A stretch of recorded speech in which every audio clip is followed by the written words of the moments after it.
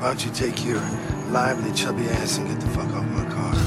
I'm starting to get scared. I'm starting to get scared. Get the fuck out of here.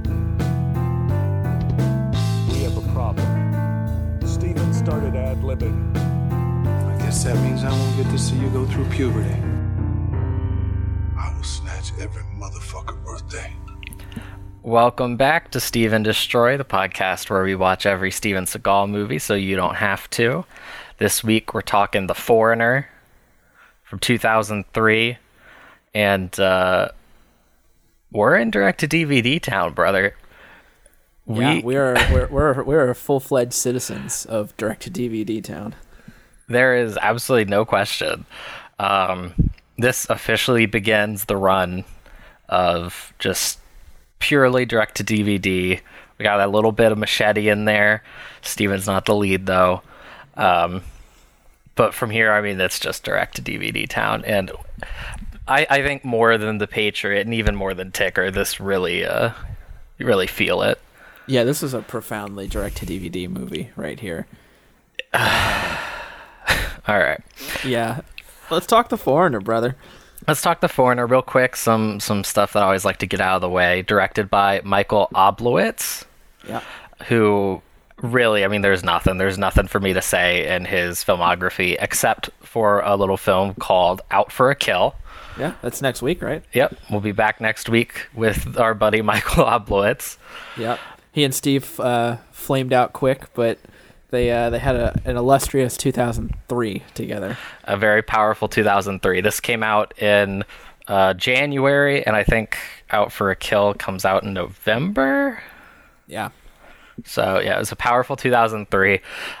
Somebody else this time is making a return appearance. Did you catch who? Absolutely not. No reason for you to have. But our cinematographer, Michael Slovis. Our good friend. Yeah, from last week, from Half Past Dead, who also did all that work on Breaking Bad. Yeah. Had a very powerful morning of watching some very good Michael Slovis work. Yep. Two episodes of Breaking Bad, both shot by him, and then immediately, and I mean immediately, going into this. Yeah. And seeing his name, being heartbroken. Somewhere in my brain I knew, because, you know, I looked up his filmography, like, I knew, but I had completely forgotten that he was coming back. Yeah. And it's pretty bad. It's a pretty bad looking movie. It's definitely not as bad as last week's, in my opinion. Because I don't know, this movie felt less like a music video than last week, for sure. I don't know. It's getting to a point where it's like, what's the point in even trying to compare them? Yeah. I mean, one thing I did want to ask you is, how do you feel about this in comparison to, like, Ticker? Because I think it's more Ticker core than really anything else. I think if I had to compare it to anything we've seen, it would probably be Ticker. I was curious what your thoughts were as somebody who's kind of a real tick head. Yeah, a real tick boy. I mean, I definitely enjoyed watching Ticker significantly more than watching this movie. This movie did have a couple of moments that made me laugh. I had a pretty hard laugh out loud. Like, I have to pause this movie and get this out kind of laugh. Yeah. When? Let's get into that. Just pull it right up. Yeah, because there's I do want to lead with the good in this movie, because there's not much, but there's a few moments probably worth talking about. Well, before we really get into that, I feel like it's tough, because I feel like the best way to go through The Foreigner isn't the way we usually do it. Because this movie is a mess. This movie's unintelligible. This movie is, the experience of watching this movie is like watching it in a foreign language without subtitles. Yeah, absolutely. Because I like, things kept happening in this movie, and I felt like I had a concussion or something. Like, I couldn't follow anything. Things kept happening that made absolutely no sense. No, it really does. It makes absolutely no sense. There's there's a recurring sort of theme or element to like all of these movies, even the theatrical ones, is a lot of them feel like they've been cut down significantly. Like that there's a much, and every movie's getting chopped down, but like it comes down to, there are some movies where you can tell that there's a lot of stuff that was like left on the floor that they were trying to like hit a 90-minute runtime. And more than any of those movies, there's like a whole other movie that I have to hope was shot and written and somehow got edited out, because I just can't imagine that this is like the movie that when they were writing and shooting they set out to make. I just can't. Yeah. I can't believe that. I'm sure Steven Seagal didn't give a shit. I don't know anything about Michael Oblowitz, but there's just no way that they were like writing this movie, shooting this movie, and just gonna be like, okay, and then this is the scene where all of a sudden Steven and this bad guy are just hanging out. They've reunited off screen.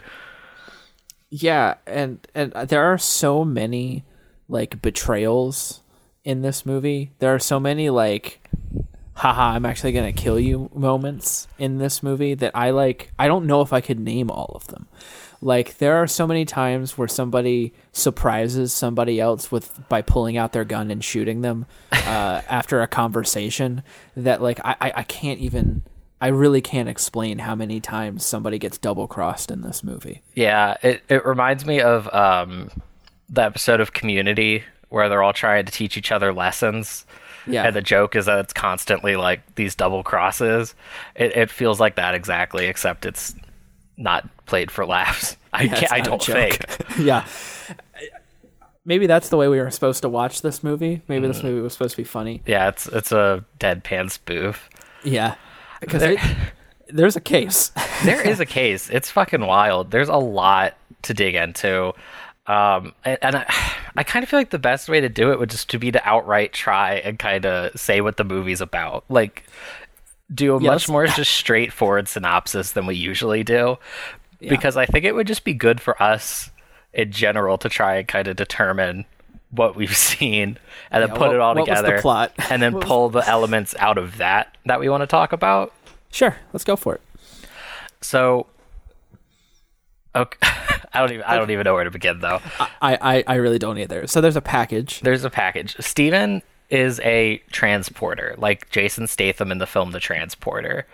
And what he does is delivers packages, vague packages. In this movie, it's quite literal package. Yeah. It is like a box with packaging tape. Yeah. But he delivers packages, and there's some sort of shade. Who is the dude he works for, like a government dude or some sort of just like underground criminal empire guy? I think I might have read on the Wikipedia page that he's a CIA guy, but the bald dude? Oh no, not the bald. The bald dude that Steven works for. Right. Yeah, not sure. Because he used to work for that CIA guy. Right. Okay, let's walk through the movie. Let's go through the movie like we normally do, because let's do our best. Let's do our best, because there's way too many elements to just try and pull them out of thin air. We might as well walk through the movie and try and dig through it as the movie gives us this info. But we're introduced to this CIA guy who is Jared Oliphant, played by Gary Raymond. And there's not a single person in this movie besides Steven Seagal that I knew who they were, but yeah. So Gary, as Jared Oliphant, he's torturing some dude for a package. He wants to know where the package is, and we find out later he's the CIA guy that Steven used to work for, right? Yeah, I think that sounds right. Yeah, Steven's dead dad and this dude worked together. Steven's dead dad was an ambassador to Poland. Correct. Right? Okay. Yeah, that sounds right. Okay. Yeah, because the funeral's in Poland. The funeral is in Poland. He is buried in Poland with a giant American flag over his coffin. Correct. Which seems a little odd. I feel like U.S. ambassadors aren't buried in like the country they worked in. This one was. Yeah. I'm gonna die. I'm gonna request that I get buried in my job, buried under the floorboards. So this dude, God, man, this dude. There's another dude. There's the bald dude. Yeah. This is rough. This is gonna be a rough one. There's the dude with the fuzzy hat who's the CIA guy. Yeah, that's Jared. That's Jared. Yeah, he's got a fuzzy hat and he smokes a lot. A lot, but not as much as Steven's partner. Absolutely. Who smokes in, I think, almost every shot he's involved in this movie. Yeah, he's constantly smoking. That's Max Ryan as Dunois. And he's good. I mean, like, he's for fine. The Foreigner, but it's definitely like with he does his best. Yeah, I mean, this is one of those movies where nobody's like, because when you're getting these shitty performances, basically you're either going to go under or you're going to go over. Over is infinitely better because it's more fun to watch, but everybody in this movie is going under except for him. Max Ryan's the only guy who's like really playing it up and chewing the scenery. Everybody else is just meeting Steven Seagal on his way, way under level. Yeah. And so Steven and Dunois work for this bald dude, and the bald dude's job is just to assign them packages to transport. Yep. And the package, Steven wants out. It's barely really like an element of this movie, but Steven wants out. This is going to be his last job. Yep. Steven's seen enough. Steven's seen enough. He's done enough package delivery. He has this last job to take a package to Germany. Is that where this movie takes place? The movie is in France at first, and then they want to take the package to Germany. Right, and so a lot of this takes place in Germany, correct? A lot of it takes place in Germany. Okay. But there is also the notorious, the infamous Danish crime syndicates in this movie as well. Dylan, you're losing me. That's the first Dylan, part of the movie. Me. they get the package and they get ambushed and Steven is like, I don't know who they were, but they were speaking Danish. Oh. Okay. Yeah. So there are some Danes in the movie as well. Well, okay. So I'm still trying to just do like the full plot of the movie. But that's sort of the thing with The Foreigner, is that like it is just like this nebulous cloud after a while of like at central to the movie is this package. So we can just follow the package and maybe that'll help us. I don't think I could do that though, because not only is there the package, there's the fake package. Steven has multiple decoy packages. Yeah. Like several just fake packages. Yeah, to the point to where like I didn't know which one was like the real package for a significant amount of time in this movie. I didn't know that there was a fake package. And then the fake package blows up. The second fake package. The second fake package blows up. And then the third fake package. Well, we'll get to the third fake package later. Or no, or the real package. Yeah. We'll get to that. We'll get to that one later. Yeah, there's 3 packages. One's got a Bible in it, one's a bomb, and then the third one is the real one. Yeah. But yeah, so Steven, he gets this assignment. They go to France to get the package that has to be delivered. Right. And it's just this like little old lady's house that I guess is the bald dude's aunt. Steven says something to him like, your aunt's okay. Yeah. So I guess it's his aunt's house, and there's there's 2 dudes there who have their tongues cut out. Correct. This is going to be a nightmare to talk about. This is going to be a nightmare to talk about and probably to listen to. But Steven later says he's like he's talking to the bald dude and he's like, we went to get the package, which was already there. Like it wasn't supposed to be there. Supposed to be. But that's so where the pickup was? Yeah, it's like, so why were they there in the first place then. But you're right, it's like that's where the pickup was. They were told to go there. Yeah, see, I thought because he said that I had just somehow completely missed the what was going on, and they already had the package, and that was like the delivery drop. But then I was like, no, wait, but the package was already there, so clearly they didn't have the package to take. It's at that moment specifically when this movie goes into the realm of the unintelligible. It's like, up until that point, I thought that this was going to be one of those like mind-numbingly dumb Steven movies, where it was like, which it is, but the other kind, right? The ticker kind, yeah, where it's like, all right, there's a package, and Steven's got to go pick it up, and he's got to go from point A to point B. He's got to go point A to point B, and I'm sure there'll be some hijinks along the way, but like that's what we've got, right? Yeah. And instead, they go, and then there's the package, and then they get shot at. They get ambushed, which the ambush occurs when they're all in this house, and a dude with a gun just walks in the front door. Yeah, absolutely. He opens the front door, steps inside, and just starts blasting. Mm-hmm. And then the house burns down. Yes, the house burns down. They leave the old lady just in the yard with their dead driver. Their dead driver dead in the grass, and the old lady's standing there looking around. Yeah. They drive away, go back to the bald dude. And it's when they get to the bald dude that this movie stops making any semblance of sense. It really doesn't.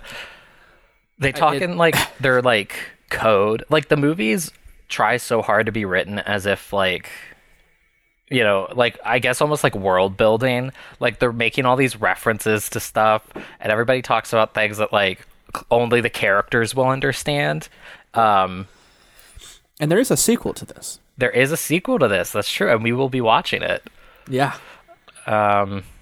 So who knows? Maybe this will be built upon later. Maybe this movie needs the sequel in order to be understood. Well, we will, I'm sure, be doing all of this over again when in 2 months we watch the sequel, Black Dawn. Yeah, we'll have to watch this one again to catch up, get a refresher. Yeah. I couldn't watch this movie again. There are a few movies in this in the whatever it is, like 17 weeks we've been doing this, that I could, if I absolutely had to, watch again. Above the Law. Above the Law, of course. I could stomach Marked for Death again. I could do Out for Justice again. I could do Ticker one more time. Oof. But that's, you know, and then the rest of them are just like, if I had to, if like there was a gun to my head, I could do it. But if there was a gun to my head and they were saying, we're going to kill you if you don't watch The Foreigner, I don't know, man. I don't know which one I would take. Here's a much tougher one, because obviously you'd be like, yeah, it's 90 minutes, like I watched The Foreigner. But here's a legitimately harder one. Okay. Gun to your head. Explain The Foreigner to me. If I don't feel like I understand what you've explained, I'm going to shoot you. Yeah, I couldn't explain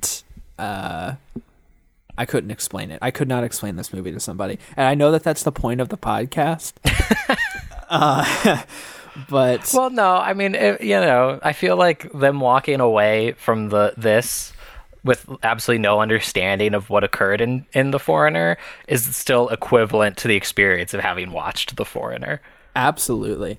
I mean, yeah, this movie, it's like, yeah, this movie sucks, right? Because like most of the movies suck, but like, but like this movie is just profoundly confusing. It is nonsense. It's like it was written from like shaking around a can of alphabet soup and dumping it upside down. Yeah. They go back to the bald dude. Steven accuses both his partner, Max Ryan, and the bald dude of being in on it and setting them up. And Steven's like, I'm done. I don't want anything else to do with this. And then somehow the bald dude convinces him to still do it. don't really understand how or why. He's got the gift of the gab, man. Power of persuasion. This is the second time in 3 scenes he's persuaded Steven to do a job for him. First Steven goes to Warsaw for his dad's funeral. Yep. He meets his brother. Yep. They and I think we skipped something actually that I liked, which is he's there for the funeral, and the smoking fuzzy hat dude, Jared from the beginning, is there and meets him at the airport. And I do not know what he's trying to convince Steven of. I don't know if he knows Steven has the package that he wants at this point or not. And I think he's trying to convince Steven to like rejoin the CIA or something. He gives Steven like a manila folder full of pictures, and they're just like pictures of Steven hanging out. One of them is him like drinking a beer and giving a thumbs up in front of like this giant American flag background. Yeah. What? I guess you got nothing. I guess you can't help me here. Look, man, there's no way I'm going to be able to help you understand what happened in this movie. Okay. And I have a feeling that feeling is mutual here. We did, perhaps mercifully so, skip over the part where Steven, where we get introduced to Steven in this movie. Yeah. Okay. Should we do it? Should we skip it? I mean, no. If you wanna do it, you can. I mean, there's ultimately like a lot of this movie, really nothing there. There's really like nothing to say. It is bizarre, but luckily, ultimately, doesn't really make sense. It just raises more questions. It does. But were you under the assumption that the woman was a prostitute or a lady of the night? Yes, I 100% believe and still do that she was a sex worker. Yeah, absolutely. I think because we cut to Steven post sex. Thank God. Yeah, he has all of his clothes on. Yes, he's fully clothed while this woman is still getting dressed. She is, you know what? Now that you mention it, he is sitting in a chair fully clothed. Yeah. He's ready to step right outside. He's got shoes on, and she is basically naked. She has put on like tights, and that's it. And she's like putting them on as we cut in while Steven's already fully clothed. Yeah, Steven's cloaked up, man. He's got the leather jacket hiding the. I bet Steven didn't even have sex with this woman. That's what I'm starting to think now that we talk about. Steven's got some something going on, some kink there. He's watching, but he's just sitting there fully clothed. Yeah, Steven's just edging, dude. Yeah, I guess that's. You know what? We should have skipped this scene. Why? We're just making some sentences that I didn't want to ever have to form.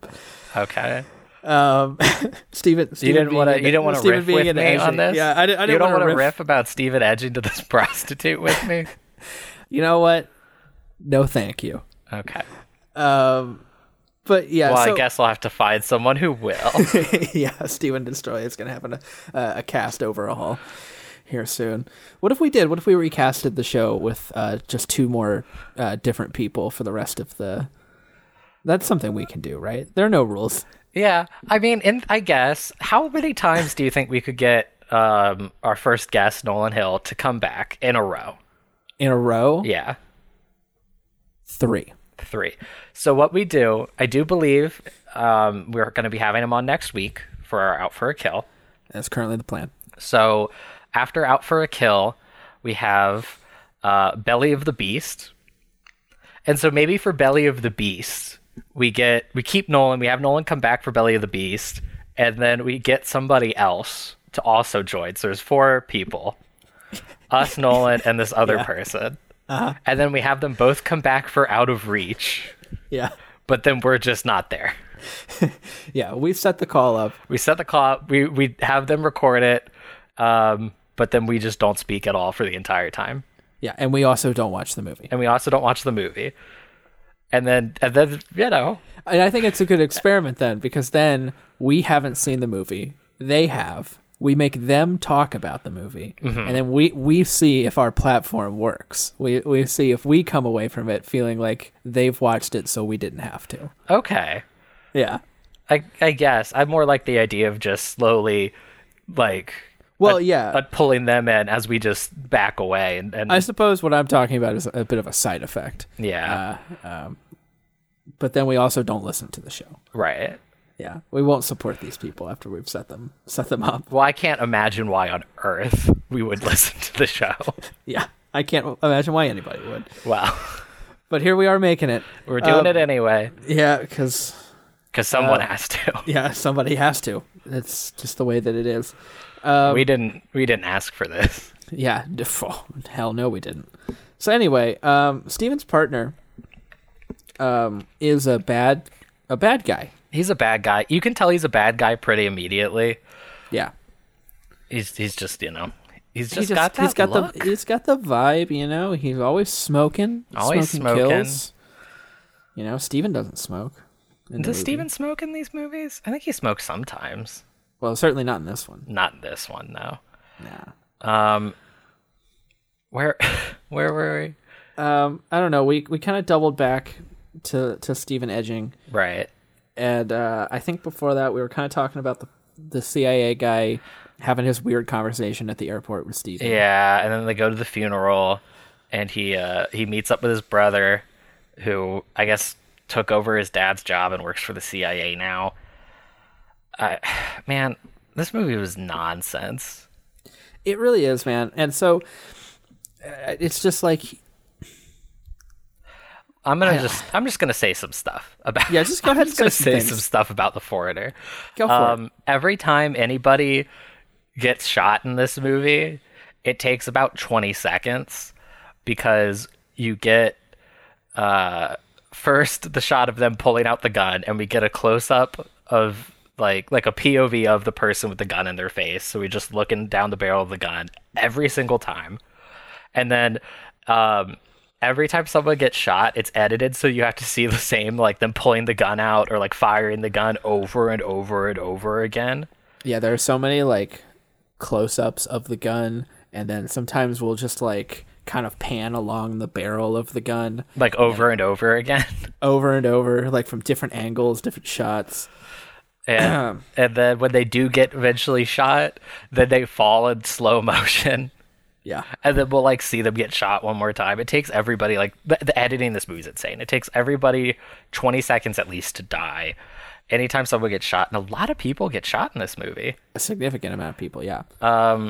Max Ryan gets shot in the gut with a shotgun and flies out a window, and he's just fine. Yeah, he lives. He gets shot in the chest a significant amount of times in this movie. Well, I imagine that the time Steven shoots him in the chest, he's got like a bulletproof vest or something. Again, the movie doesn't tell us that, but at least I can like kind of buy that. Sure. But absolutely. He gets blasted with the shotgun in the gut and flies out the top floor window. And then later when he's like crawling down by the creek where he's got just a stash of weapons and medical supplies just hiding down by the creek. Yeah, as you do. And he like inspects his wound. There's just a hole in his shirt. They didn't even put like makeup of a fake wound or blood on the shirt. It's just a hole in his shirt. Yeah, this movie just doesn't give a fuck, man. And it's just like, I don't know, man. I guess like when it comes to these movies, it's like I would be a lot more forgiving of these movies, maybe, or at least of this movie, if it were just stupid. Like if it were just Steven point A, point B with some hijinks, I'd be okay with it. And maybe if there was a little bit of, somebody gets backstabbed once or twice, that's the thing that happens in an action movie, it would be fine. But it feels like every other scene, somebody gets betrayed, or somebody that somebody else thinks is on their side actually isn't on their side and shoots them to the point to where like nothing makes sense. It's not even like the betrayals either. Yeah. Characters get introduced in this movie constantly. Some of them just get introduced by name and we're just supposed to like know the name. The like whole oh my god, we haven't even gotten to the Van Akens, but yeah, the fucking Van Akens. They're arguably like the antagonists of the movie. I mean, obviously this lady is, again, I guess. Well, then again, it's like the lady is kind of, but also like the husband is. Well, the question with the lady, and we're just, foregoing all of our structure at this point. Who cares? Because like if this were like a real movie, it would make sense to go through it scene by scene. But like this movie is such a mess. It's hard to talk about scene by scene because you have to like try to figure out why the scene happened in the first place. Yeah, and it's hard because there's not like a natural, like timeline of the scenes. It's so hard for me. Like I have to literally be like scanning my notes just to remember what scenes happened after which other scenes. Yeah, because absolutely. It has like no structure to it in terms of like linearity. It could be like a fucking David Lynch movie. Yeah, dude, it could. It felt like a fucking, I don't know. It felt like some sort of modernist like novel or something. It's just like that. Well, they look like sentences, but they don't make any sense. It's just like this movie is just wild. Well, at the end, when he gets the letter from the lady where she's basically like, "Thanks so much for helping me. I did what I had to do to get my daughter and leave my husband. Bye now." And then the movie just immediately fucking ends. But when that all happens, of course, the question becomes like, well, how much of this did she plan? Is she supposed to be like the mastermind of the entire movie and she did it all so she could leave her husband? Or like, did she take advantage of the situation some so that way she could leave her husband? Did Steven just help her get away from the husband, which he did, so she's saying thank you? Well, and there's also there's the missile that hits the airplane. There's. So I do. Yeah. I wrote down some of just the exposition. So sure. Basically, the package is it's the black box from the airplane crash, which doesn't, I don't think, actually prove anything about. Well, and that's what I'm getting to, is because Mr. Van Aken goes to great lengths to explain that he was not responsible for the plane crash. And then it seems like Steven believes him and leaves, but then Steven's partner comes back and kills Mr. Van Aken. Right. And Steven's partner is a villain. So is like one of the villains killing the other villain? Well, no, the wife hired the partner, Max Ryan, to kill the husband. To kill the husband. Yeah. Okay. But and so that he successfully does. Yeah. But yeah, like the whole thing about the black box is supposedly it will prove Van Aken and then the government guy Jared blew up this airplane. But it doesn't prove that. The black box is basically just proof that the airplane blew up because they're like, oh, fuck, we're blowing up. And everybody knew that. It's just the black box and then a bunch of newspaper clippings about the plane crash, none of which are proof of anything. But that's what's in the package. And I did write down the exposition about the plane crash part. So I can explain that a little bit. Yeah. Basically, he made a company to build fertilizer plants, but it was a front. And then as Steven interjects, biochemical warfare. So I guess they were making chemical weapons, which the government board that Jared ran took over it, and I guess he got involved. And then there was a developer that worked there who knew what was going on and was also sleeping with Van Aken's wife, Meredith, and he was going to blow the whistle on everything, so they crashed the plane to kill him. And then he hid his documents in his house in Norway that Van Aken doesn't know about. So the wife wants Steven to help her go get the documents. And so that's why the government guy wants the package, because he thinks it will prove he was complicit, which it doesn't. But then it's also, I guess, why the wife, potentially, I don't even know if she does want the package in the movie, but if she did, I guess it's because she wants to be able to prove her husband or frame her husband for doing it because he might not have. Honestly, I don't know. That I guess makes sense. Here's another thing. That scene where she's explaining this to Steven. Hey, does Steven deliver all of his lines in that scene? Oh, fuck. I can't believe that I completely forgot about that. No, there is absolutely no question that some of this movie is just dubbed over. Like, Steven is just dubbed over by somebody else. Yeah, somebody is impersonating Steven. There is no question. I'm kind of jealous, you know? He does a better job than me. I don't know if that's true. He is... It's pretty bad. It is obviously not Steven Seagal. There's no question. I looked it up. I tried Googling shit. I could not find anything about him being dubbed in this movie, but there's no question.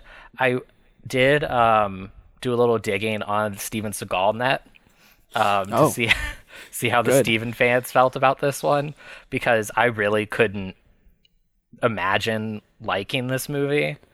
Yeah. Like, I really couldn't. It's not even, like, even if you're, you know, one of these Seagal heads, it's not like there's any, like, action. There's I don't know. I just wanted to see why somebody might like it and what they would say. And there's definite consensus among the Seagal fans that he was dubbed in it. Like, there's no question that he was dubbed over in parts of this movie. And again, I could find nothing about why. And it's probably because nobody gives enough of a shit to write articles about, like, why Steven Seagal was dubbed over in The Foreigner 2003. But yeah, absolutely. And I mean, if I had to guess, it's just because Steven fucking mumbles. Oh, my theory is Steven mumbles. They were, like, editing the movie together. They're like, we can't fucking understand a word he's saying here. Let's get Steven in to do some ADR. Steven Seagal said no. Yeah. And then they just had the sound mixer do it or something. Yeah, they just had somebody around. It was just like, nobody's going to fucking see this thing anyway. So. Yeah. But no, I definitely... You're on point, and this scene also is the one that I got my big laugh out of. Because Steven's talking, and he's like, "Okay, I'll take you and your daughter to Norway so we can get this evidence. Don't talk to anybody on the phone because your phone might be bugged." And I can't do this exchange justice because it's just like the tone and the timing. But I'm gonna do my best. Yeah. He says, find an excuse for why you're going to Norway with me, something to tell your daughter about who I am. And the wife's like, okay. And it's like, okay, goodbye. Steven's just like, goodbye, and gets out of the car immediately. And it's not Steven. This is the part where it's so obviously. You notice that there were other parts that maybe I didn't pick up on. Oh no, there's a couple parts where it's pretty obvious. But this one was really particularly bad. Yeah, the guy that said goodbye and the find an excuse for what, you know, give your daughter an excuse on why you're seeing me or whatever. Is so obviously somebody impersonating Steven. See, for me, it's not like as awful during, which is interesting because like during the full sentence, it's not quite as like, I mean, it's definitely not Steven, but it's not like jarring. But just like, it's like the guy didn't even do the Seagal voice for the goodbye or like take the time. It's like, they're just like, it's like he thought he was done. He was just like, okay, goodbye. And they just put it in. Yeah, later, guys. It's ridiculous. And so I laughed out loud at that. But then immediately after, yeah, this next part is really good. The wife like looks out the window, and then this very dramatic music plays, and we get images of the daughter just playing, superimposed over the wife just looking out the window, and the daughter was like playing in slow motion. Yeah, and the music's jumping rope, so dramatic. I was losing it. Yeah, it's really good. One of my favorite parts of this movie is so there's one point in which Steven gets kidnapped. Yes, because there's two assassins that come after Steven. Correct. And the first one shows up at Steven's house. He finds the first decoy, which is the one that just has a Bible in it.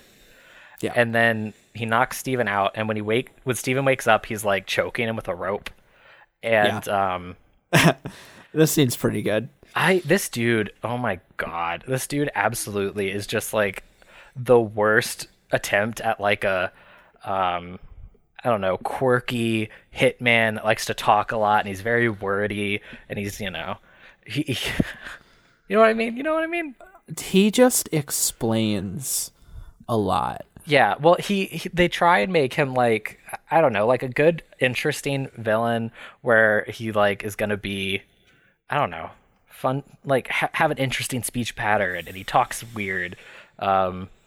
I guess, I don't know. It's hard to like explain that sort of hitman archetype that they're going for, but he is awful, and he Very does this bad. thing where he's like giving the Webster definition of asphyxiation to Steven, like it's supposed to be threatening. He's like, you know what asphyxiation is? Webster's dictionary defines asphyxiation as it's the closing loss of oxygen from the brain and like all this shit. It's just it's awful. It's so awful. I think this dude was my least favorite character in the movie. Yeah. Though he does okay. I'm going to go out on a limb here and say that I could be wrong. I could be remembering this scene incorrectly. Mm-hmm. But before he opens the package, do they not go into a bathroom? They go into a bathroom, yes. right? And Steven does Steven not start to piss? Steven does take a piss.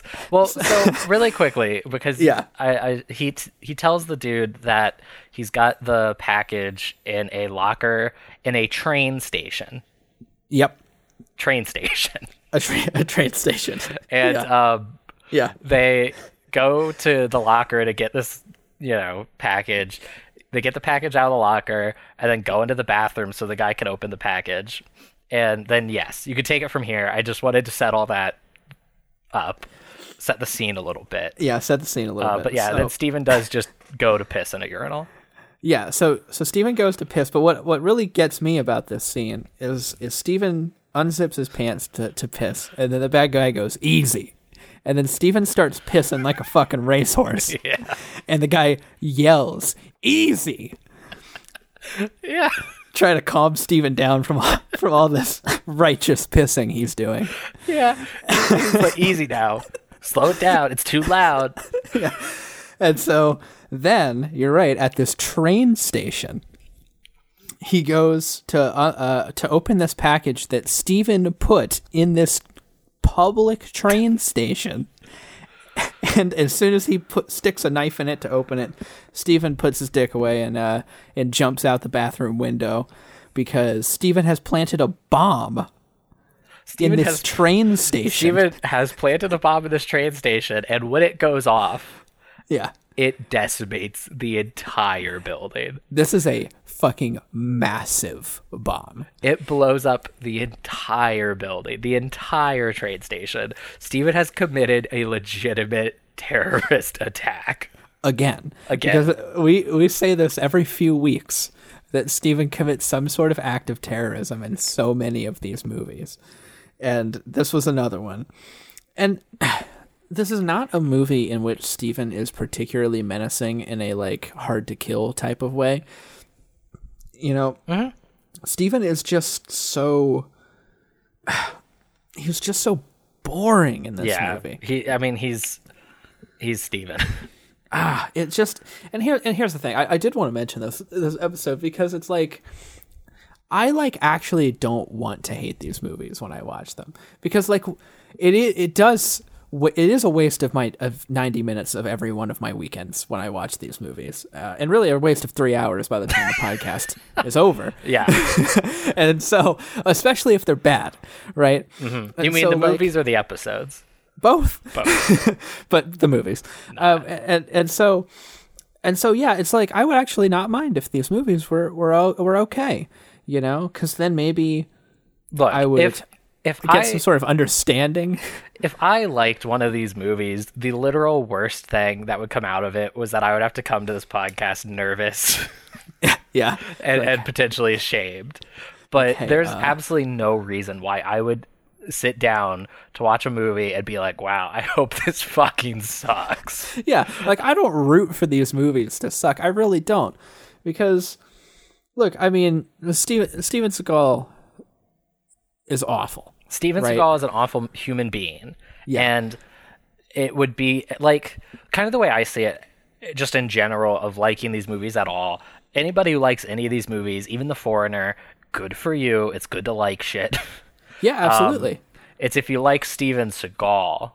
Yeah, that'd be a different thing. Yeah, then it's kind of an issue. Yeah. But like, if every one of these movies was an Out for Justice, that would be fucking ideal. Yeah, be magnificent. But they're not. They're all Glimmermans. There's so many Glimmermans, and so I guess that's my point, right? It's like, obviously Steven sucks. Steven's is bad. Steven deserves life in jail. Yeah. Every time I hear another detail about Steven Seagal, the more I really truly wish the man was in jail. Yeah, no, he's a fucking monster. But the movies themselves, because a lot of people are involved in making these movies, and there are a lot of good people involved in making these movies as we continue to draw connections to Breaking Bad on a weekly basis. There's a lot of talented people that work on these movies whose art we consistently support here on this channel, especially in the Breaking Bad realm. Yeah, I'm almost done with Breaking Bad too. Yeah, what a great I've blasted through Breaking Bad because it's so watchable. It's so awesome. But these movies just aren't, and I wish they were. And I guess that's what I wanted to say is like, we made this podcast, certainly to shit on Steven Seagal a little bit every week, but like not the whole movie every single time, I don't think. But like, golly, man. Yeah, I'm on board with that. For me, I really thought that it was going to be like, we were going to have like 3 months of like some nice kind of goofy action movies and just kind of have a fun time. And then once we hit direct to DVD, it was going to be the nightmare world. Yeah. I mean, I remember probably on like our first episode, I was talking about like Hard to Kill. People talk about Hard to Kill. I'm hyped for Hard to Kill. I'm looking forward to it. I'm looking forward to Under Siege. Looking forward to Executive Decision. Nope. So many of them have turned up so boring. And I guess that's really the sin of it. Like, if they were just bad and fun, like Out for Justice, we would talk about it like that every week. But we are not kidding, guys. These movies are so boring. Well, I don't. Again, I feel like it's tough to really compare them or like rank them when so they're all just like basically the same. Yeah, and that might have a lot to do with it. But this movie in particular, like maybe some of the movies in the past, they're so simple and they're so one-dimensional that maybe you could just like sit down and like drink a lot of beer and just like watch Steven Seagal kill people and like have fun. And maybe that's something that you can do. And like maybe like Above the Law and like the first 4 or 5 movies, I could like kind of get it.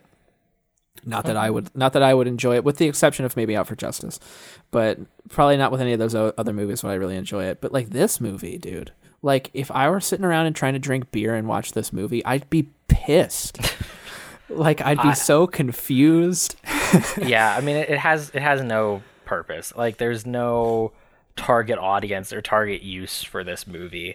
I mean, I think something that maybe we should do, and we'll see how we feel about it, but maybe by the time we're hitting those like 50s, like once we're really into it, it would be interesting to go back and watch like Hard to Kill again.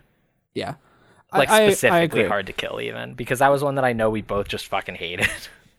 And I would give anything for the Hard to Kills. I would give anything for Hard to Kill. If this movie had a blood bank line,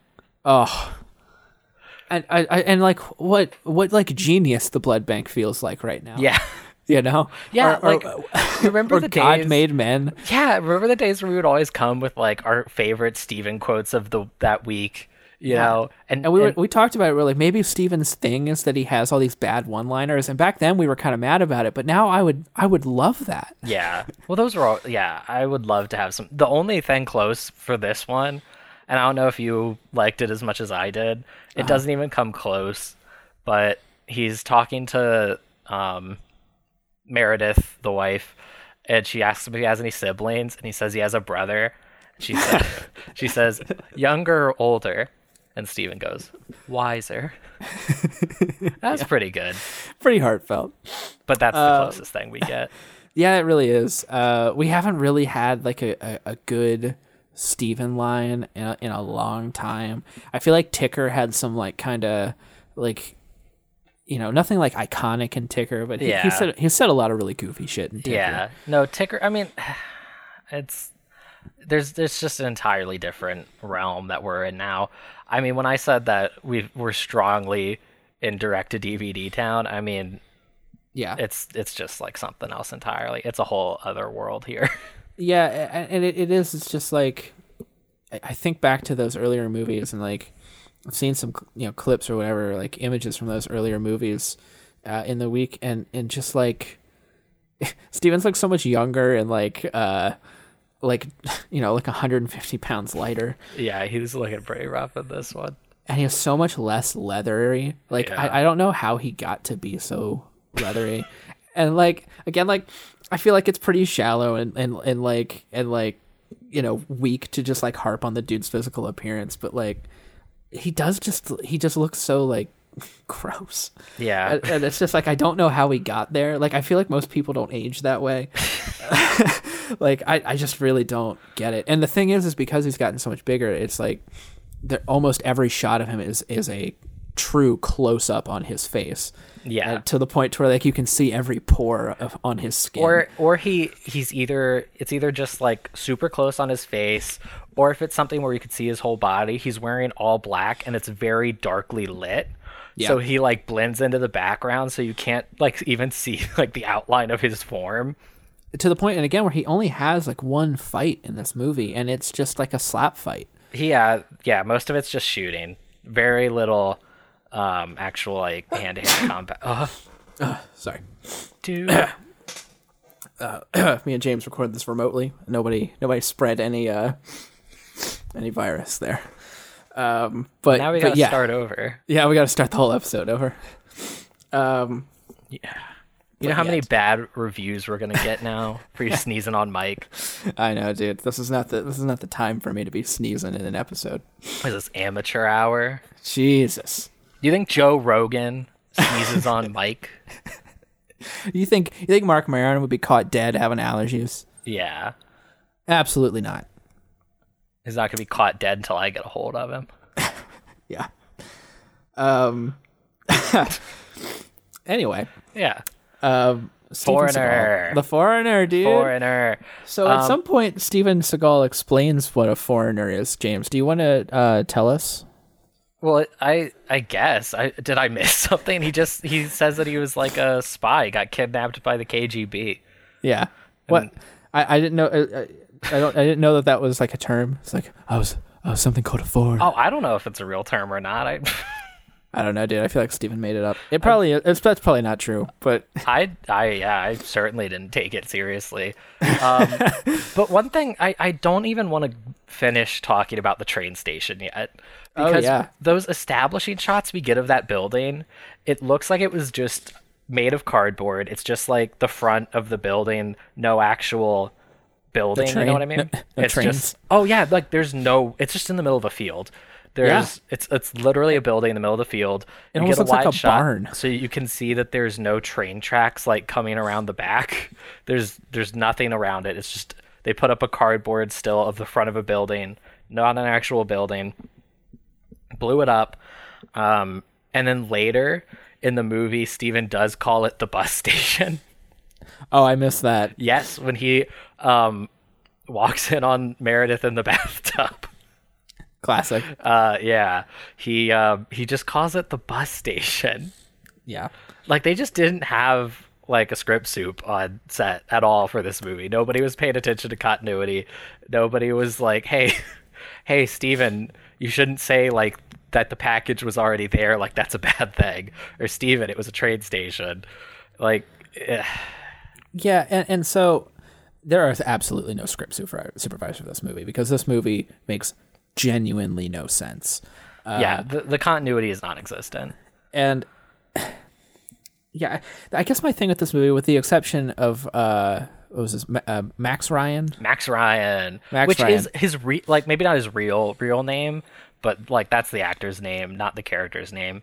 Yeah, very good name. Yeah, great name. And speaking of the names in the movie, Steven is Mr. was it John Cold? Jonathan Cold. Jonathan Cold and his brother Sean Cold. Yeah. I just wanted to point that out. I thought it was funny that their names rhymed. Yeah. So it's a and thing then people do. Yeah, and so then Max Ryan. Yeah, Max Ryan. Who gives a pretty he gives it his all, I would say. I'd say he came to play for this movie. You know, gives a real Jonathan Statham vibe in this movie. Jonathan Statham? Oh, Jason Statham. I was thinking of John Stamos and Jason Statham. Jason Statham. Okay. I was like, he's like Jason Statham's unsuccessful brother. Long lost brother, yeah. Honestly, I think Jonathan Statham is a good kind of way to describe his vibe. Yeah. But yeah, he gives a bit of a Statham vibe in this movie. And so my point being, he brings it, you know. He's not the greatest actor who's ever lived, certainly, but he's trying. And I guess my point is that seemingly nobody else is. No. And I guess that's what really drives me down. I mean, I think I say, oh, this is what really gets me. I say that like every few minutes on this show, but this is another thing that really gets me with these movies, is how nobody seems like they're trying. Yeah. No, I mean, and that's something that I said, is like, if everybody was going balls to the wall, then it would be entertaining to watch at least. But when they're all just, everybody's coming down to Steven's super bland, emotionless level, that's when it becomes unbearable. Like, at least with Ticker, you know, you had people like going balls to the wall. Oh, goodness. Yes. Yeah. And I guess that is, again, part of what makes his first 5 or 6 movies a lot more digestible, is that they are big Hollywood productions, and they are still in the midst of the, you know, people are trying. People are like, they're at the highest level at that point. I mean, even though Steven has always been Steven, and he was never exactly playing it up. Yeah. I mean, you always had like people who did. I mean, we had good villains then. I mean, yes, we did. I mean, like literally all of those first villains, except for Hard to Kill. But I mean, Above the Law, obviously. Yes. I don't remember that dude's name, but obviously. Zagon. Zagon, yeah, I do remember Zagon. Yeah. And then we had Marked for Death with our buddy Screwface. And then, of course, Out for Justice. Yeah, Out for Justice. Here's Richie. A fun game. Fun game. Our fun game is we're going to go through every single movie we've watched and just name who the bad guy was. No, well, we just named a lot of the villains from the first few movies, because the first few movies have some pretty memorable villains.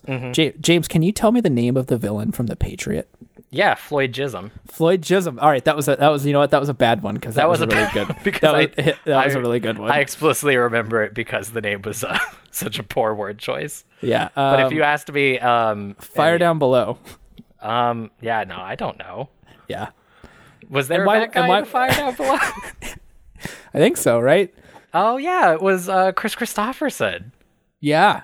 All right. Well, he was Chris Christopherson. Yeah, I certainly don't remember the character name. Yeah, because it doesn't matter. Yeah. At some point, like, everything stopped mattering. You know, I think it's just like little by little, more and more things stopped mattering. But I think I guess I can understand why people might like Above the Law, or because I've never been a big Above the Law guy myself. I still stand that it had some of the better action scenes that we've seen so far. Yeah, it definitely it gets better every week. Yeah, that's absolutely true. Yeah, all 5 or 6 of the first 5 or 6 movies get better every week. Everything up to the Glimmer Man. Pretty much. Everything up till Glimmer Man. Yep. Pretty much, yeah. And even Under Siege 2, like, gets a little bit better each week. You know, I'm a big Under Siege 2 guy, so yeah, I don't think it deserves that even. I still think Under Siege 2 is the cream of the crop. Yeah, and well, I guess I say that because it's like it's the sequel to his most famous movie. Yeah. And I guess, like, yeah, even that one was like good, and arguably, like you said, among the best ones we've seen. Remember? Even though Nolan gave him a life sentence for it. Yeah. Well, wait till Nolan sees Out for a Kill. Oh, God. He's not going to know what to do. He's not going to know what to do. Out for a Kill is going to be the first of, I guess, 4 movies we watched that I've seen before. So. Are you excited? No. Based on my memory, Out for a Kill is going to be a rough one. Hell yeah, brother. It is the first Steven Seagal movie, that I ever saw. Yeah. And really, it's just that and Urban Justice. Otherwise, it's Machete, and I've seen the Onion movie in my life, but I don't remember anything about it. Yeah. So. And I watched a little bit of China Salesman. Okay. So that's going to be in like months away. So. Yeah.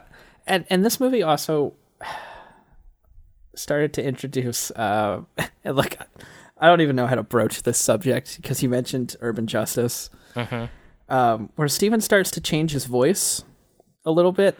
Depending on who he's talking to. Yeah, and potentially the race of who he's talking to. Yeah, I think he's done that before. Yeah, I think I just like really noticed it in this movie. Yeah, well, that's because there's only 2 people that aren't white in this movie.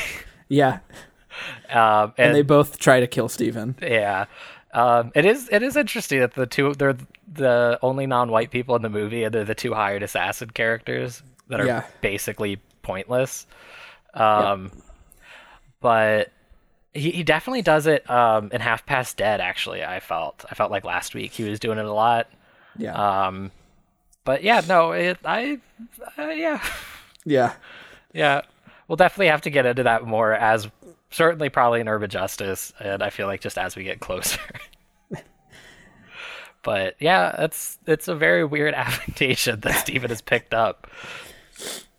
It is, and it continues to speak to the laziness of these movies and how like nobody can pull Steven aside and be like, Steven, please stop talking differently. To the people of color. Yeah, to the people of color in this movie. That accent you're doing is kind of racist. Steven, hey, Steven, why did you adopt that accent for this scene, but you weren't doing it earlier when you crept on that woman in the bathroom? Yeah. Hey, when you surprised that naked woman in her own home, you weren't doing this accent that you're doing right now. Yeah, it just is what it is, man. I feel like Steven might be problematic, dude. I don't know. You know what? I'm starting to think that Steven might not be the role model my children need. I might need to stop showing my children watching all of these movies with my young children. Yeah. My young impressionable children who run around and say, Dad, let's watch Steven. Dad, what are we going to watch this week? Steven Seagal. Yeah. Gather around, kids. It's time for the weekly Steven Seagal. Yeah. Maybe I should stop, telling people every day to watch Steven's entire filmography. Mm-hmm. Please don't watch Steven's films, by the way. Yeah.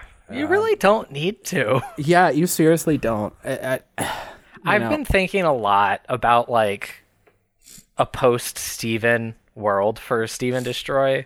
Yeah. And I know we talked about, like, Happy Madison and stuff, and, but I've just been thinking about if there's really anybody else that quite is like equivalent or close, to like the role in, I guess, film history that Steven Seagal kind of fills. Yeah. And I can't think of anybody. Yeah, because like the mythos around him is so specific. Like even if we don't talk about in terms of his off-screen stuff, if we don't talk about some of the absolutely abhorrent things that he has been accused of and settled out of court. Well, I feel like if we were able to do this with somebody who wasn't a legitimate monster, that would be ideal. So yeah. I didn't even mean in terms of but that's what I mean. Horrific. But just the horrific part aside, the rest of him off screen is still absolutely fascinatingly bizarre.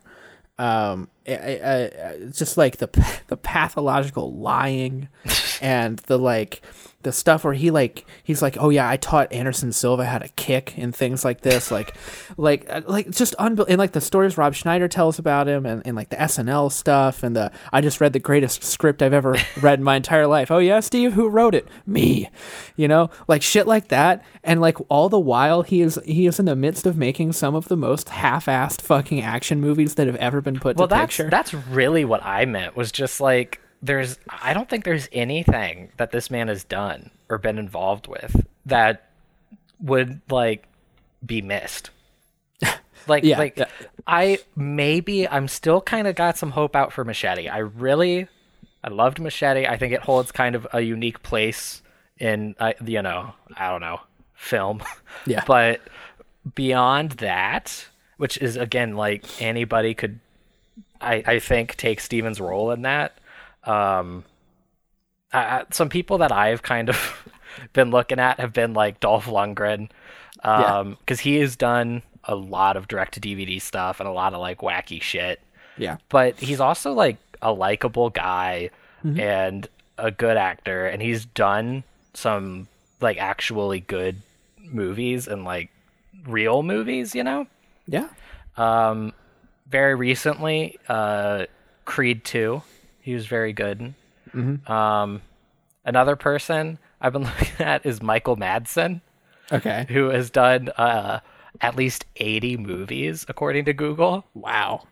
But, I mean, like, Michael Madsen's been in... I mean, you have said on the show that you just did a little Tarantino marathon. Yeah. And, like, there's nothing in Steven's filmography that even compares to any of those movies. Yeah. Like, there's just nobody. There's nobody. Yeah, it's true. This episode has turned into very much just us talking about Steven at large. So we'll make more of an effort to talk about the actual movie next week, I guess. We'll have Nolan on, and that'll help. Yeah, it's so hard to talk about this movie it's so hard to talk about a movie when you don't know what happened in it or why. And the thing is it's like, I feel like I could watch this movie 6, 7, 8 times and never have understood what happened in it. Yeah, because like the thing that's so interesting about the movie is that it has all those like weird twists and turns, and like everybody's a bad guy and everybody's after everybody else, but it's not like any of it's surprising, because those twists don't have like... They're not built on characters that we thought we knew or understood. Yeah. So it's not like, oh, everything I thought I knew about this character was wrong. It's just sort of like more information that you get about the characters and the movie as you're in the process of trying to piece it all together and figure it out. Yeah, absolutely. And that's why it feels like a spoof. Because like there is so little effort put into making these characters make sense. And so, yeah, I mean, you guys know what happened in this movie. Enough. It doesn't fucking matter. Yeah, nothing basically that happens in this movie matters. Yeah, I mean, nothing happened, and not just like, it's not just in the more nebulous sense of like, this movie doesn't matter. Go watch something good. We mean that like details within the movie don't matter. Right, because when Steven is talking about the train station, and then another scene, it's the bus station.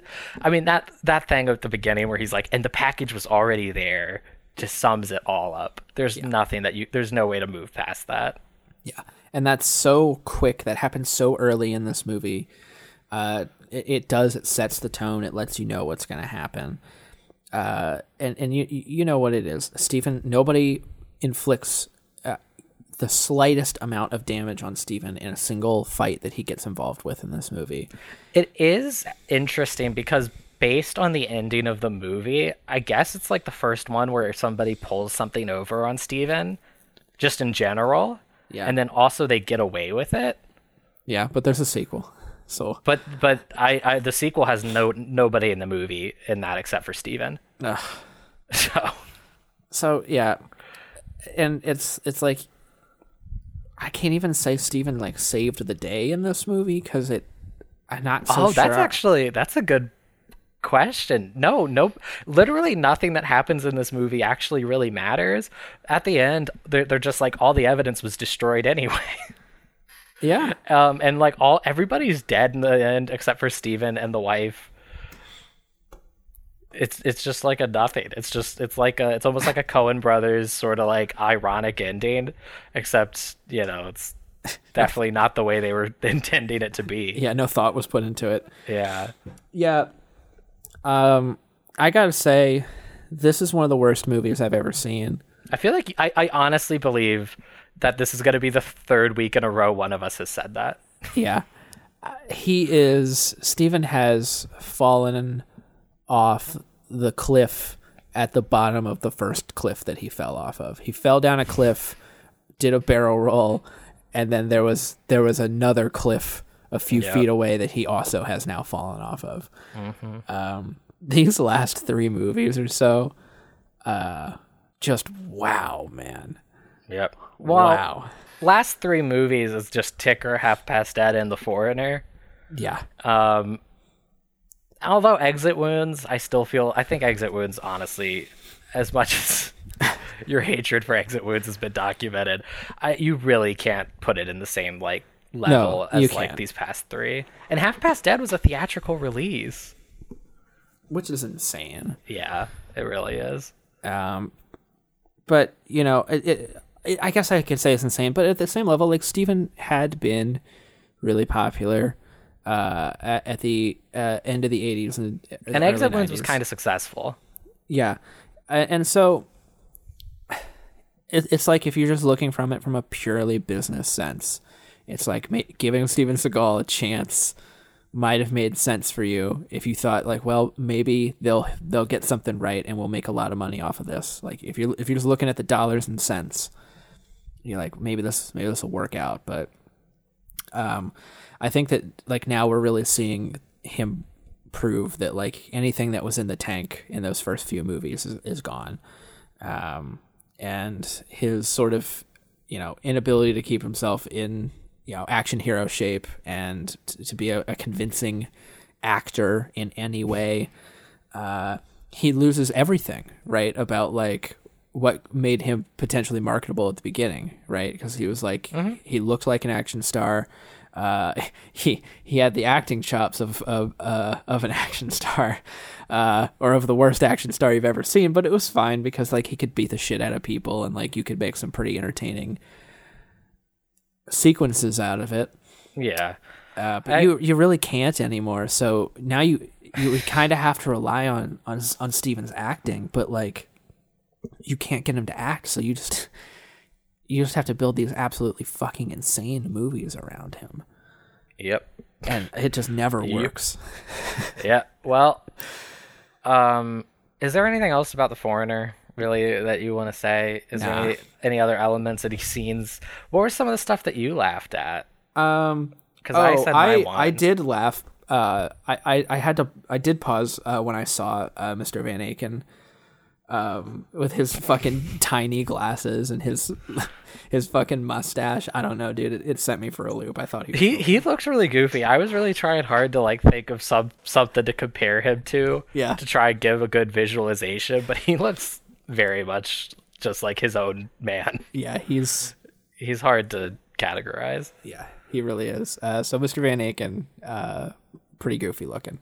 Yeah. So I laughed at Mr. Van Aken. I laughed definitely at the fucking the voiceover Steven. Yeah. Because that was immense.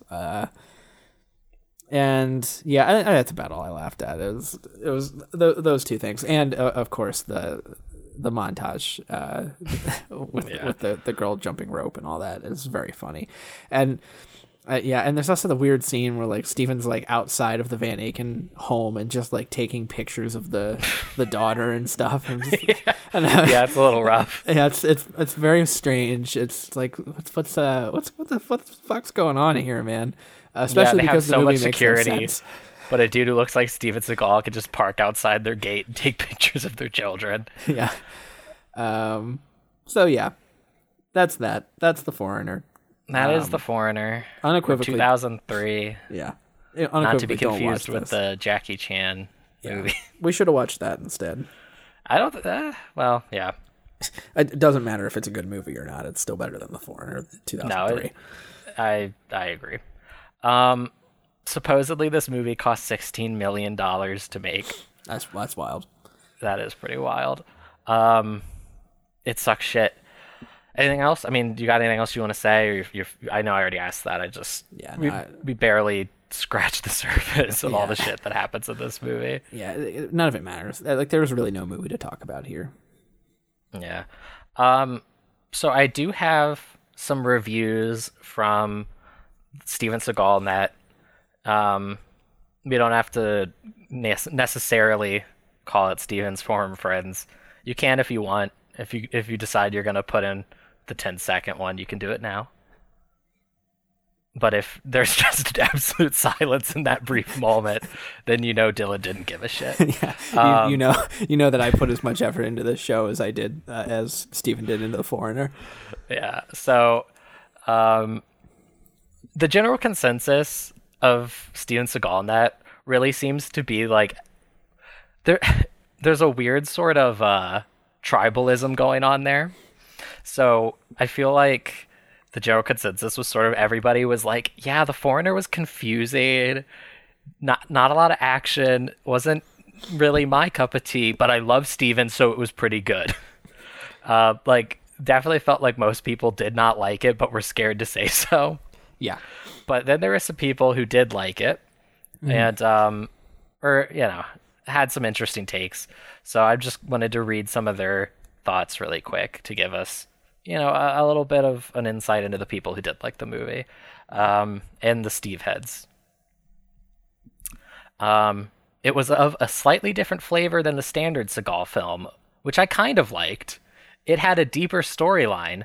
Actually, Steven was a bit sneaky, and there were some pesky reoccurring characters, all of which you loved to hate. I did find the slowing down of the action sequences a bit annoying, though.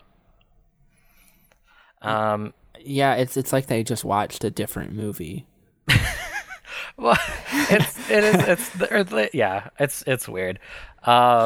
This one thing I do want to say is a large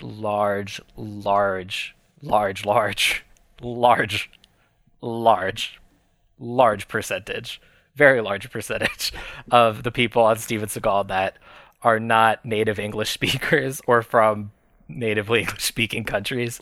And that's totally fine. This next one, the wording is pretty rough, and that's not the joke that these people can't speak English. Sure. I just wanted to say that. Yeah. It's totally cool. Yeah.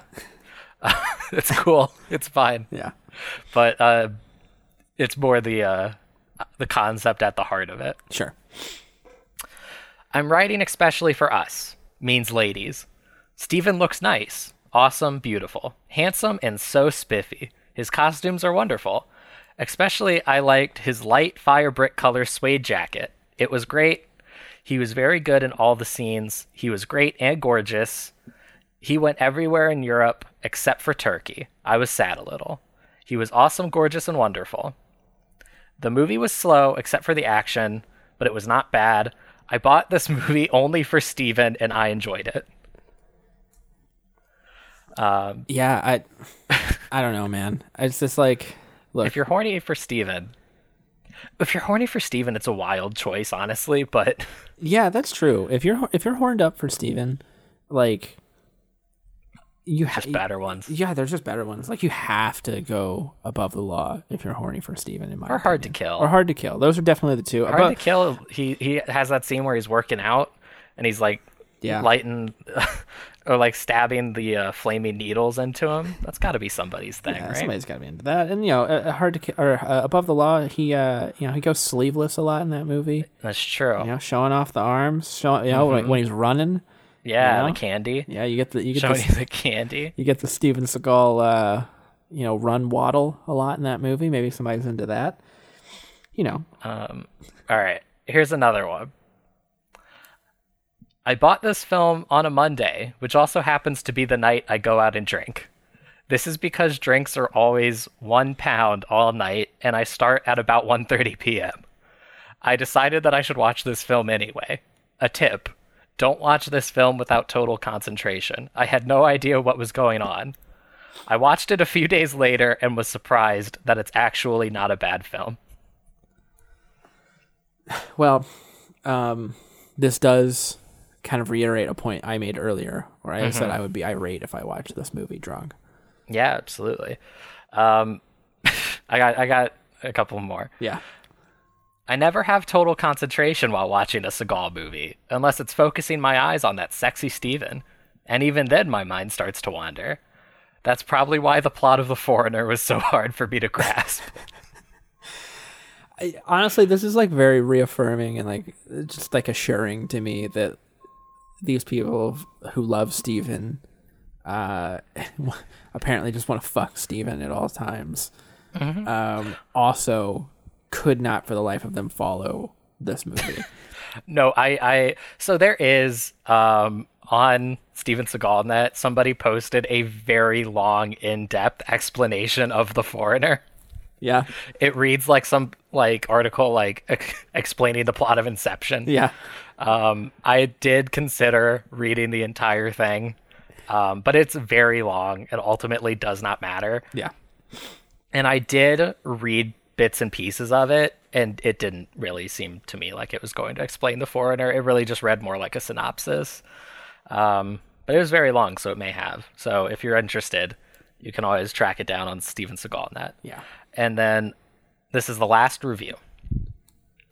I only know the beginning and the end of Foreigner because I slept during the film. Amen, brother. That's it. I wish. Yep. All right. There's no good trivia on IMDb.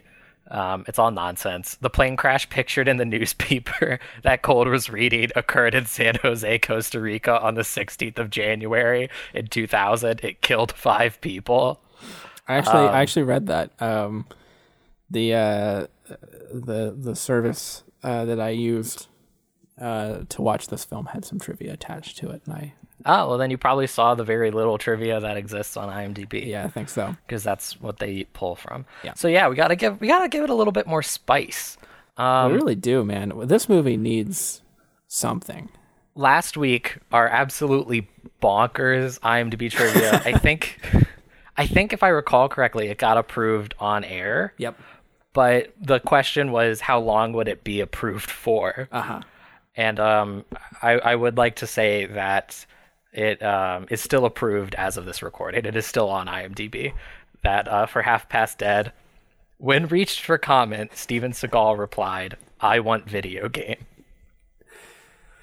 And that is still up there, which makes me feel like we can really play around a little with The Foreigner. I agree. Okay. So what was interesting about this movie, James? Well, I guess there's a lot. There's actually, I would argue, more here than most other movies that we can pull from because there's so many elements. Yeah. What's actually hardest is just kind of knowing what to pull out. Mm-hmm. I mean, I don't even know. There's a plane crash. Steven being dubbed is a big one. Steven being dubbed is a pretty big element for this movie. Yeah, I agree. There's a lot of scenes. There's scenes in the movie. Too many. Steven blows up that entire train station. Yeah. His dad's an ambassador. He's got a brother in this movie. I think it's the first one where he's got a brother. He had a sister in Marked for Death and a dead brother in Under Siege 2. Yeah. And thereby technically Under Siege 1 too. Oh yeah, well, I mean, I guess. Technically. Canonically. There's that lady at the beginning that Steven edges to. We could do something about Steven edging. I'd really prefer not to. We could do something like Steven's requested 10-minute edging scene was removed for the distribution. I really would rather do anything than make any kind of trivia having to do with any kind of sexual anything in Steven Seagal. All right. Yeah. Well, that's just my personal steadfast rule on this one. What about a different reason why it seems so obvious that Steven and that woman didn't actually have sex. Or we could do Steven being dubbed. Yeah, I do like the idea of doing something with Steven being dubbed. Because the dubbing is so good. Yeah, it is pretty low-hanging fruit. Not in a bad way, though. I guess that's the wrong analogy. It's very hard to pass up. It would be wild to not base it around that. I don't know if you'd hear my chair squeak. Yeah, actually I can hear it. Well, sorry. You got to sneeze, I got to squeak my chair. God, dude, we're going to be off the air next week. I know. I wish. Am I right? Am I right?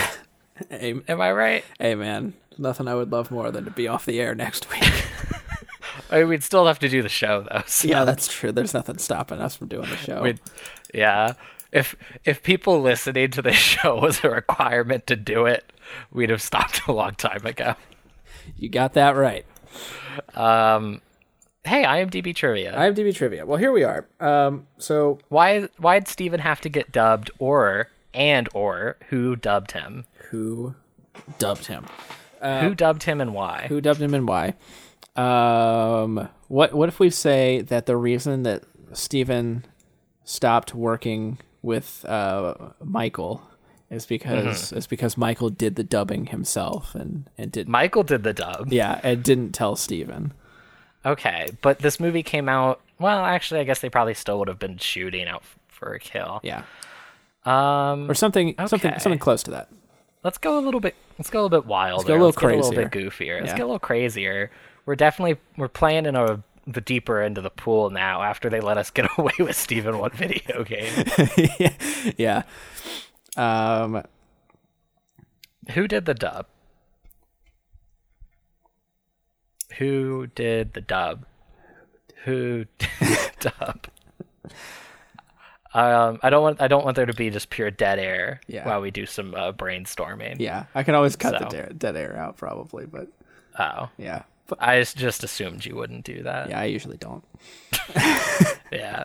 Dead air is what makes the show what it is. Yeah. The people tune in for the dead air. Yeah. They're just pissed whenever we talk. Yeah, they're like, God, why don't they shut up and just... I'm trying to fall asleep to this. Yeah. I just like the room tone.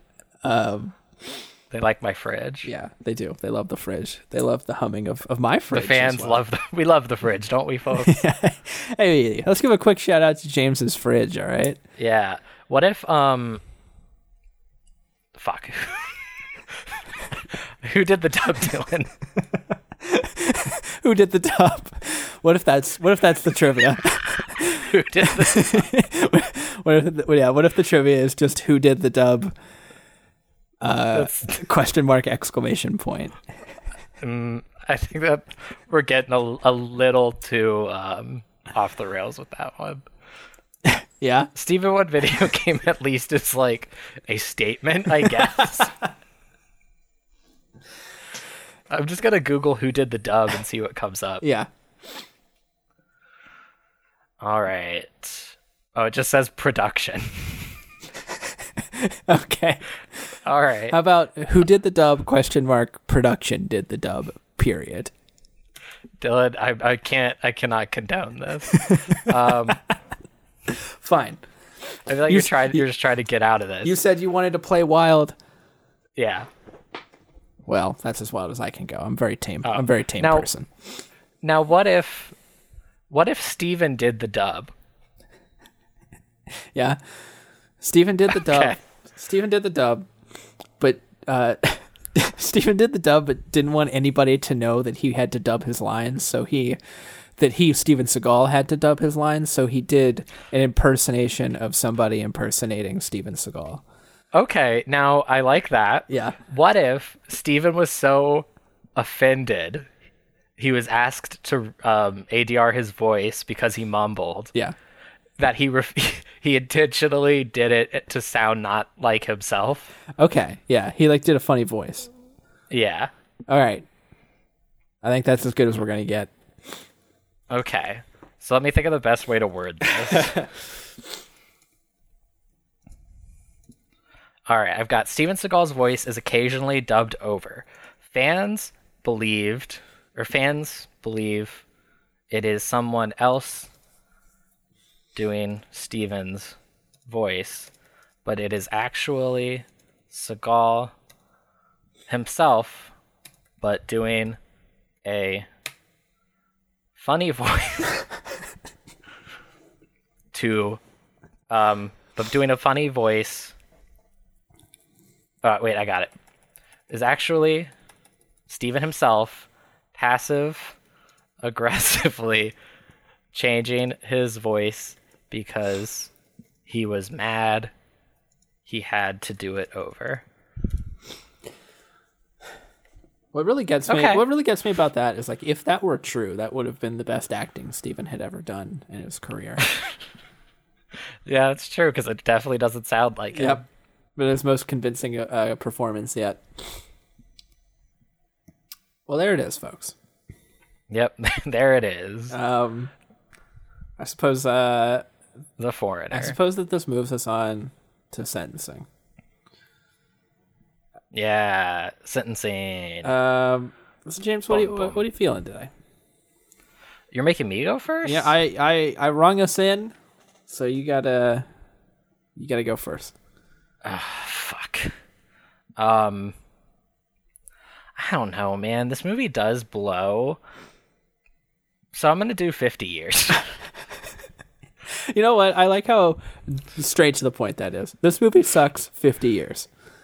Yeah. I mean, yeah, we pretty much, more than we talked about the movie itself, we just talked about the fact that it sucks. Half Past Dead, I gave 40 years, and this is just definitely worse. Yeah. Like, it's just objectively definitely worse. Yeah, 50 years. Fuck it. Yeah. No reason not to. Feels good. I'm going to meet you at 50. That feels right. When you said that, I was like, yeah, that feels right. So I'm going to meet you at 50. I think that this movie is just awful. Even by the standards of this show. I think that this might be the worst one we've seen, because at least some of the other bad ones, whereas they're very boring, they make sense. Yeah, but this movie is that's really what does it for me. It's so hard to get anything out of this movie. Yeah, because you can't even tell what's going on. Absolutely. And like something like Ticker, which I don't know if this is worse than Ticker. Ticker is so objectively horrible. Yep. But this is like pretty close. Yeah, it's pretty close and way less enjoyable than Ticker. Yeah.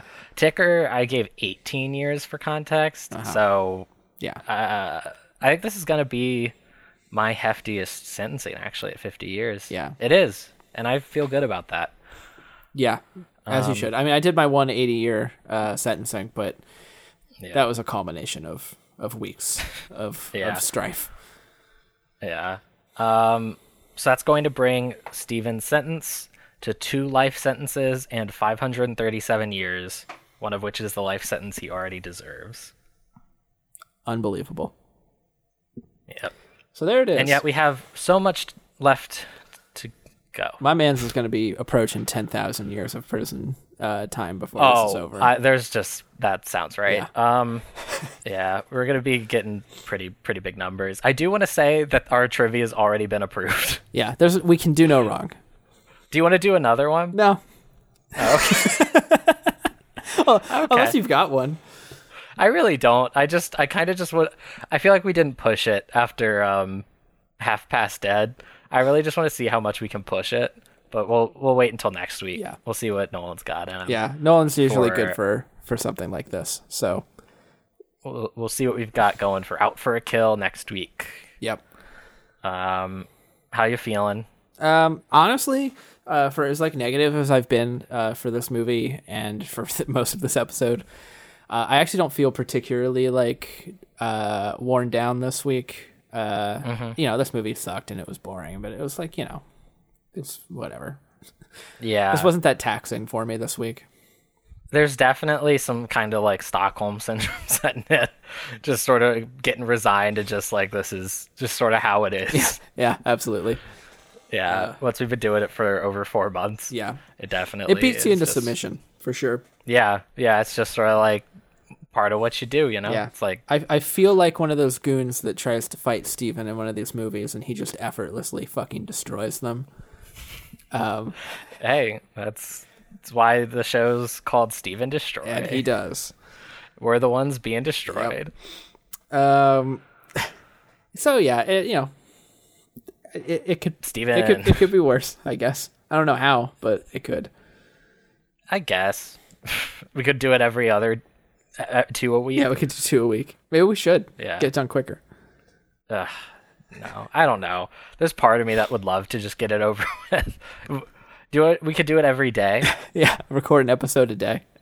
Yeah, watch a movie and then record an episode. Just do it every single day. Yeah. I'll take a week off work and we'll do it for a week. Yeah, we'll start doing double features. We'll take a couple of weekends where we just watch back-to-back Seagulls, and then we make 2-hour episodes where we split the movies an hour apiece. I feel like that would be impossible because there's no question that the movies would just bleed together. Yeah, we would forget which one was which. Yeah, I think we both watched The Foreigner. Yeah. Pretty much immediately before we did this recording. We did. And I feel like if I had watched another Steven movie after that and then jumped right into the recording, I would physically be unable to do it. I would have to like take a nap so my brain could like process the day's events. Yep. You got a motherfucker count for us? I was really hoping this movie, honestly, dude. Like I was watching, I was like, maybe he'll say it this movie, but he didn't. All right. I think that's going to do it for us then. As we've said, next week we're talking Out for a Kill. We're trucking along. Yeah, man. We're trucking along. Still got like 30 movies left. 30 plus, a little bit more than 30. But, you know. It is what it is. You know. Steven Destroy, it is what it is. Yeah, we got only 11 weeks left until we're halfway done. So in about 3 months, we're halfway there. So anyway, that's been Steven Destroy this week. Yeah, let's call it. Thanks. Call it instead. Yeah, thanks very much for listening. Let's see. We got the Patreon. Patreon.com/TalkFilmSociety. Yep. And then you can follow Talk Film Society on Twitter, Facebook, Instagram, the Jeremy Renner app. Yep. Very important. Do you want to start a Steven Seagal app? No. Okay. And then you can email us stevendestroypodcast@gmail.com. Yep, very important. And then give us 5 stars on iTunes. Not that you have any other options anyway. Yeah, and then I guess that's it, right? What else? I think that those are all of the things that we talk about. Yeah. Yeah. Okay, you want to bring it on home? Might as well, man. You know, yeah. Let's Steve out of here. Let's get the Steve out of here, man. Mm-hmm. Yeah, you guys know the deal. Thanks for listening, because we know you all are listening from start to finish to every one of these episodes. Yeah. And they wait eagerly just to hear you do that sign off. Yeah, of course, because I didn't do it last week, so you guys are wondering, is he going to do it this week? Yeah, or is it dead? Is it dead? And is it just another bit that Dylan's let fall to the wayside? I remember last week you encouraged me to stop doing it. Oh, yeah. You were like, you don't have to do it. There are no rules. Well, yeah, I mean, yeah, you don't have to. And it is kind of, there's something kind of weirdly aggressive about signing off every show. Just thanks for listening, motherfuckers. There's something pretty hard on that. Yeah, but yeah, I think that's the... Especially since this is a family-friendly show. Yeah, of course. A good bit is how we are relatively tame. Well, we'll curse a little bit, but we're not getting super blue. And then just out of nowhere, we'll just be like, Steve was edging to this prostitute. Yeah. I think it keeps people on their toes. Yeah, I think one of my favorite parts of the show is when we talk about how good our bits are on the show. And yeah, I think it's like the post game. Yeah. The post game. Yeah, we're going over it. Coaches in the locker room letting us know what we did well. Yeah, we're talking about what worked, what didn't. We're gonna review the tape. But we're the coaches and the players, man. There's no stopping us. Like in wrestling. Sure. I don't know. Like in Steven Seagal's Aikido dojo. Yeah, well, he's the coach and the player. He's the student and the master. We're all the world's Steven's Aikido dojo, and we are merely the players. Yeah. Anyway, thanks for listening, motherfuckers. Why don't you take your lively, chubby ass and get the fuck off my car? I'm starting to get scared.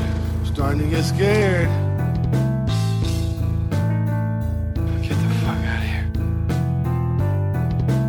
We have a problem. Steven started ad-libbing. I guess that means I won't get to see you go through puberty. I will snatch every motherfucker birthday.